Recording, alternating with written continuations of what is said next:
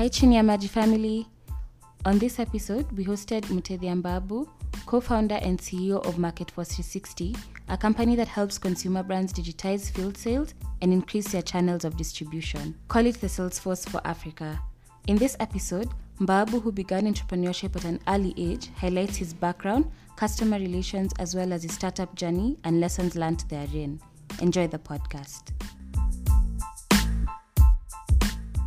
Hello, everybody, Chinyamaji family. This is your host, Mark Karake. Super excited to bring you yet another episode of the podcast. And this week, we have another local founder, Mr. Tesh Mbabu. How are you doing, Tesh? I'm doing fantastic. Thanks for having me.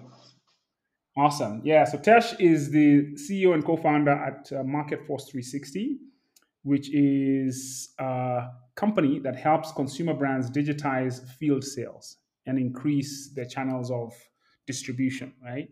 Yeah. Did I say that right? Yeah, that's right.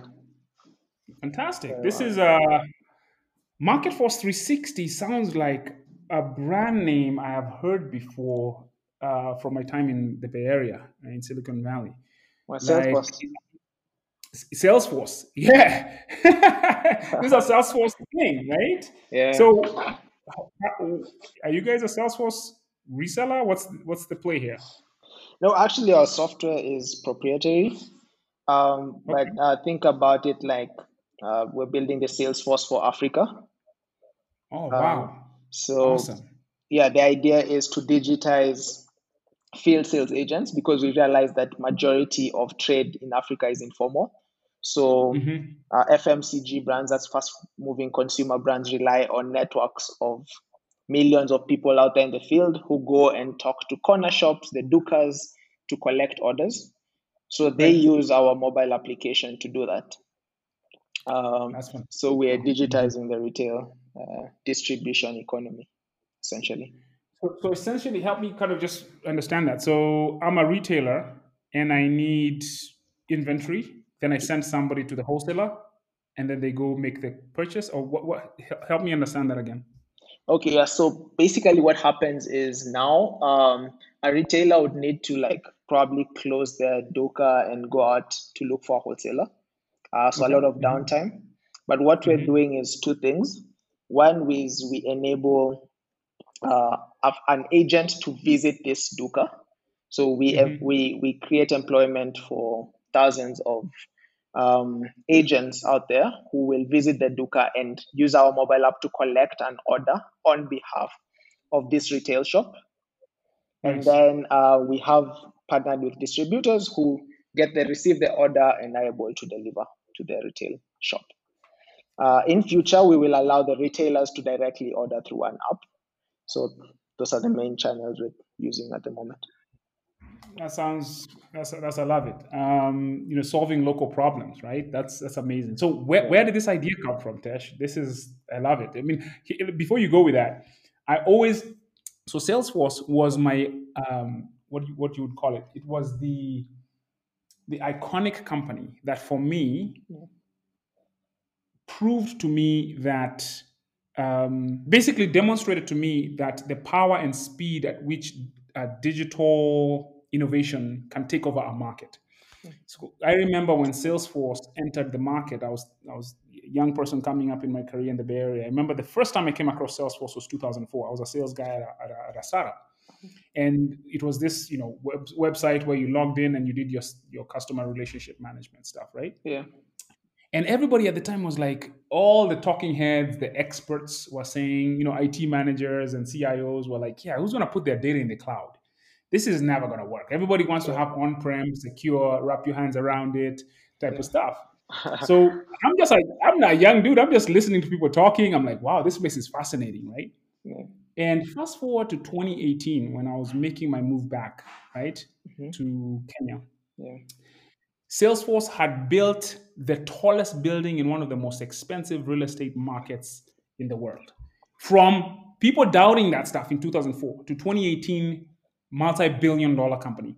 I remember, so I lived in San Francisco. I saw all that thing happen, bro. And to me, it was proof that, Jesus Christ, you can't unsee that. Once you see it, you can't unsee that. So, connect back to Africa. My question was always, who's going to build the Salesforce for Africa? And I guess I'm talking to him right now. Interesting question. Yeah, interesting question because how we're thinking about it is enabling retailers from the comfort of their Duka use their mobile phone to reorder for inventory for their shop. And Right. to be honest, a lot of guys are thinking this is like an uphill battle. How are you going to get the million? There are over 15 million retail outlets in Africa, so it's a massive Right. opportunity. These guys are largely undigitized. They use pen and paper. As I mentioned, they go out to look for stock. Totally. And this leads to them not having like a credit score. So they can't even access working capital loans. They're not able to grow. But you can see, for example, with how M-Pesa has distributed financial services using agents all over the place. We think we have the potential to digitize how retail distribution is done because it's largely inefficient. And we have a similar vision like what Salesforce had in 2004. And over the next 5 to 10 years, we'd really like to make a big footprint in this market. Yeah. Yeah. Yeah, I mean, I believe Salesforce launched in '97, but 2004 they were still very, very young. No, they were just basically another fly on the wall, trying to make a noise in the CRM space, which was already kind of dominated by a bunch of big players. Just interesting, fascinating. Yeah. So why MarketForce 360? Why did you choose that already owned brand name by a big gorilla? Why did you pick that name, or how did that come about? Yeah, so interesting story. Our name was picked up by a client. That's Interesting. because Interesting. so I graduated in 2015, Hmm. studying computer science at the University of Nairobi. That's where I met my co-founder. And when we went out in 2016, we were thinking, we knew we wanted to make an impact in tech and commerce, that Hmm. intersection, because Hmm. from observation, a lot of businesses were undigitized. And so we decided what we'd do is set up a software consulting business, allow SMEs to come to us. Anyone who's thinking, oh, I want to build an app for this, an app for that, just come talk to us. We know how to build apps. We'll help you build an app and take it to market.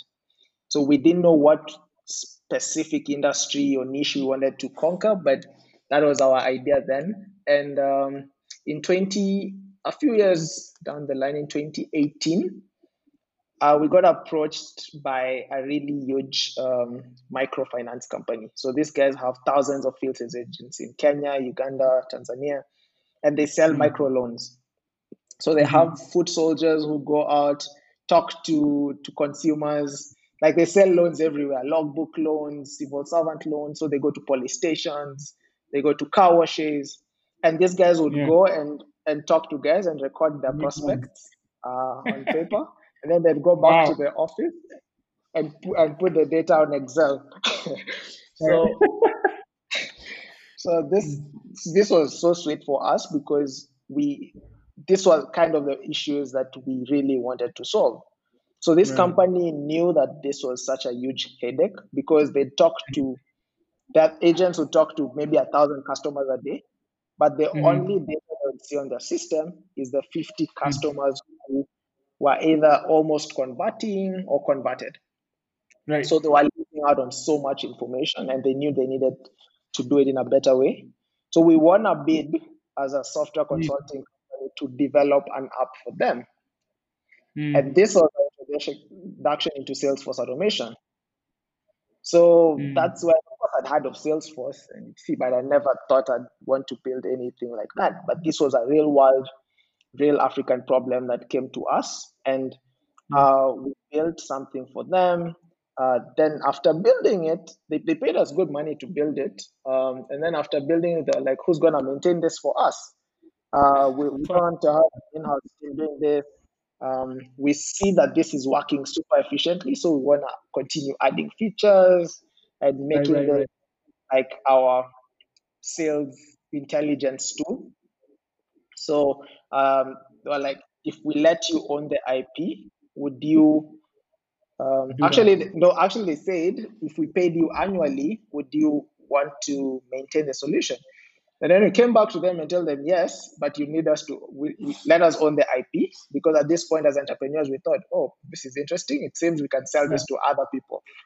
So we told Right. them, okay, let us own the IP. We'll largely subsidize the maintenance costs because they'd paid for developing the solution. So we started Market Force, and these guys started calling the project Market Force internally. Wow. So we Right. thought, okay, cool. Can we also use the name that you're using? Like it was a project name. So we started calling it Right. Market Force. And Wow. we went on to sell to other companies. These guys had other sister companies also selling insurance, others in Uganda, others in TZ. So we started out with a ready set of customers and Customer base. customer base. Yes, so that's a story. That's a fantastic story, bro, man, because it explains so many things. Like Yeah, basically the challenge of going from 0 to 1 as a local entrepreneur. yeah, It's a huge chasm. It's a big yeah, hole that most will never cross because it's very difficult. yeah. We'll dig into that a little bit. So, you talked about University of Nairobi. Maybe tell us a little bit about your background, where you grew up, education, and your path into to UON. What was that like? Where did you grow up? What's that story?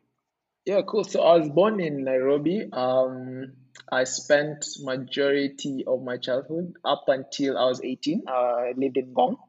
That's where my parents Okay. live. So Ngong, it's a few kilometers out of Nairobi. I went to school in a school called Calvary Baptist Academy in Ngong, all the way Mhm. from nursery to class 8. I went to one Wow. Okay. school. Then I Uh-huh. went to high school in another small school called Mutungoni Academy in Athi River, from 1 to form 4. Mhm. And so how I got into tech is very interesting. I went home for midterm. I was in form 2. This is in Mhm. 2008. And I had an Mhm. elder cousin who just cleared high school, and she was like, "Dude, have you heard of this thing called Facebook? You need to Uh-huh. open an account." So she helped me set up a Gmail account, set up a Facebook account, and this was super cool. And Mm. when I went back to school, I just knew I wanted to be in tech. Like I want to build such solutions. Right. And I found it super fascinating. Like, Right. Right. yeah, so from then I knew I wanted to pursue computer science or software engineering, and that's what I applied for, and I was able to get into computer science. Before that, I was Awesome. like really into creatives, and I just knew I wanted to be either an architect or yeah, The traditional.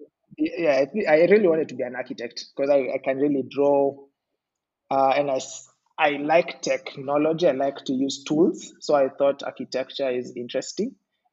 Yeah. Yeah, but just seeing Facebook and Gmail made me sure that I You're wanted like, to be a tech entrepreneur.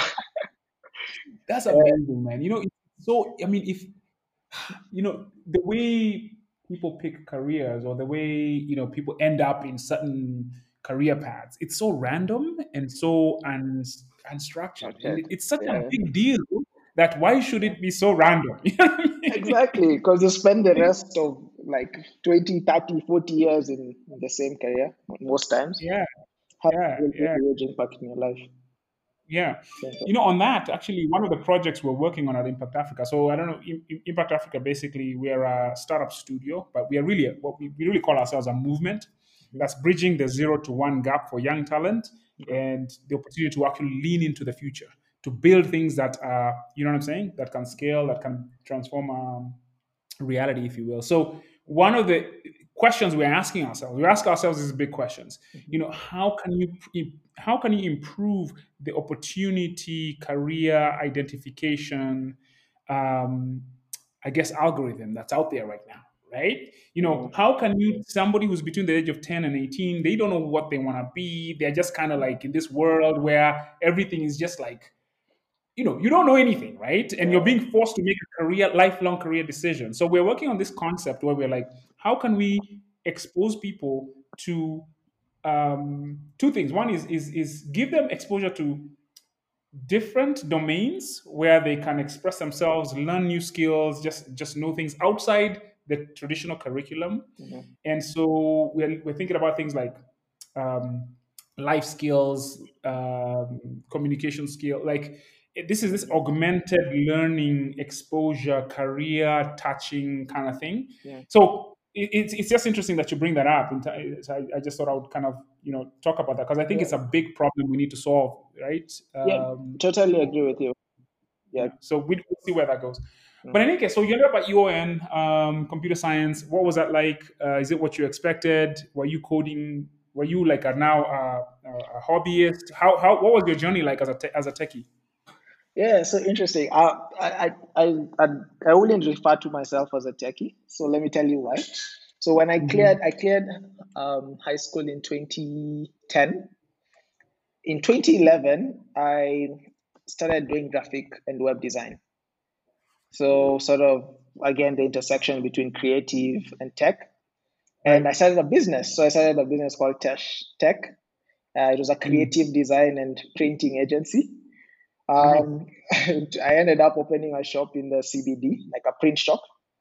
And Wow. guys would walk in and would print business cards, we'd do marketing collateral, we do a lot of stuff.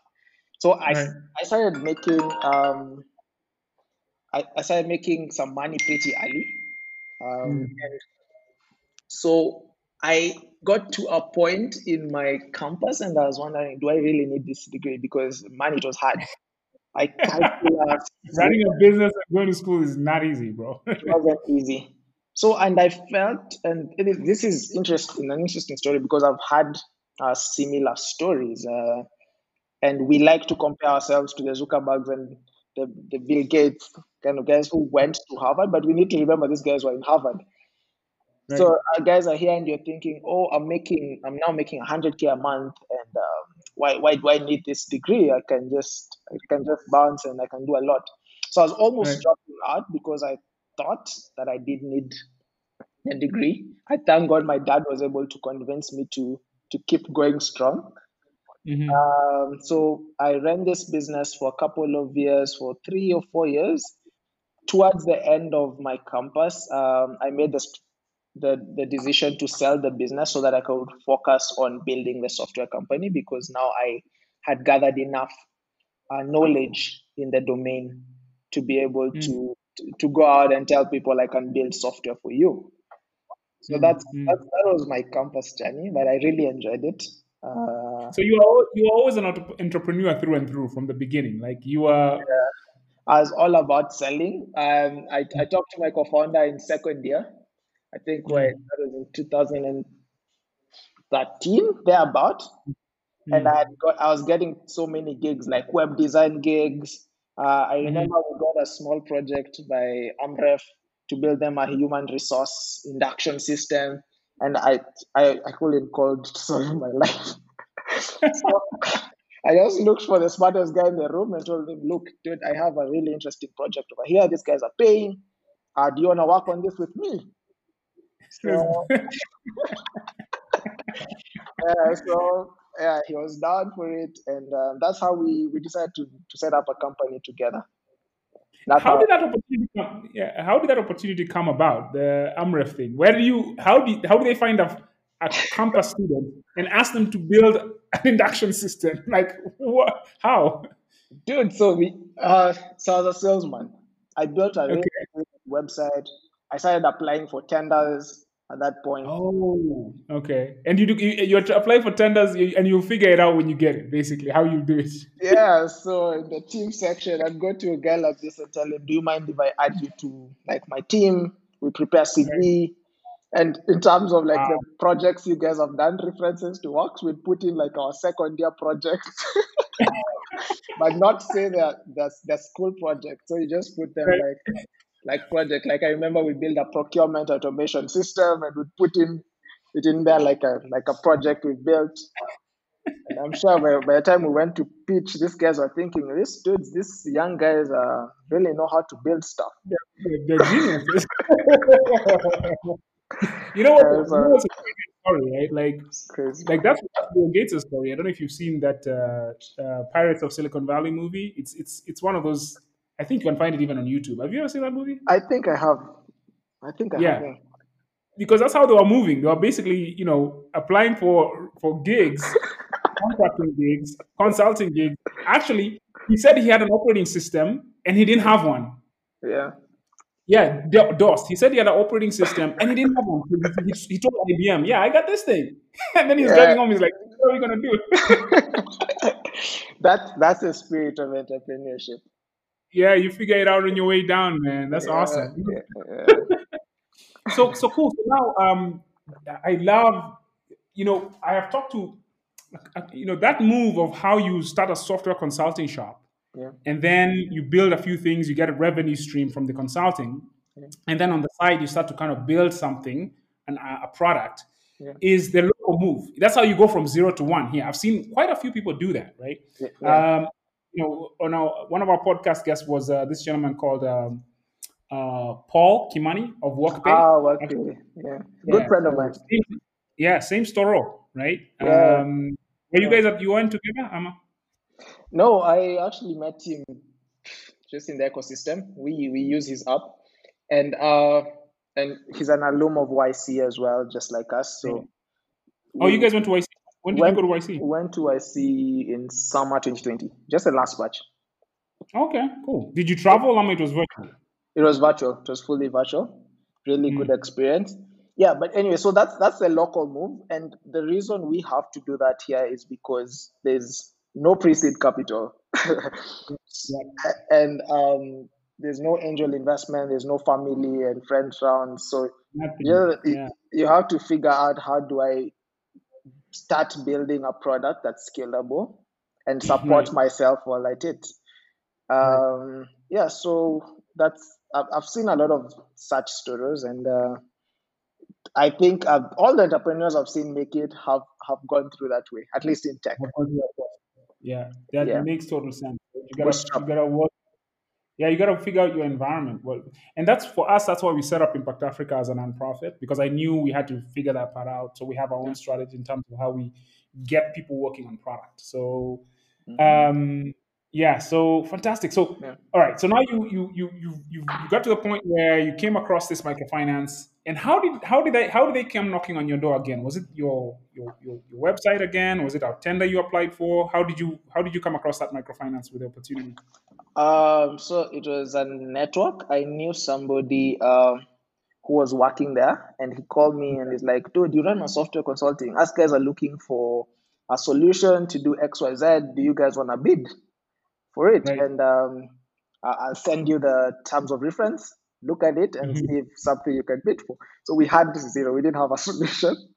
But what made us win this job is that we built a solution in less than a week.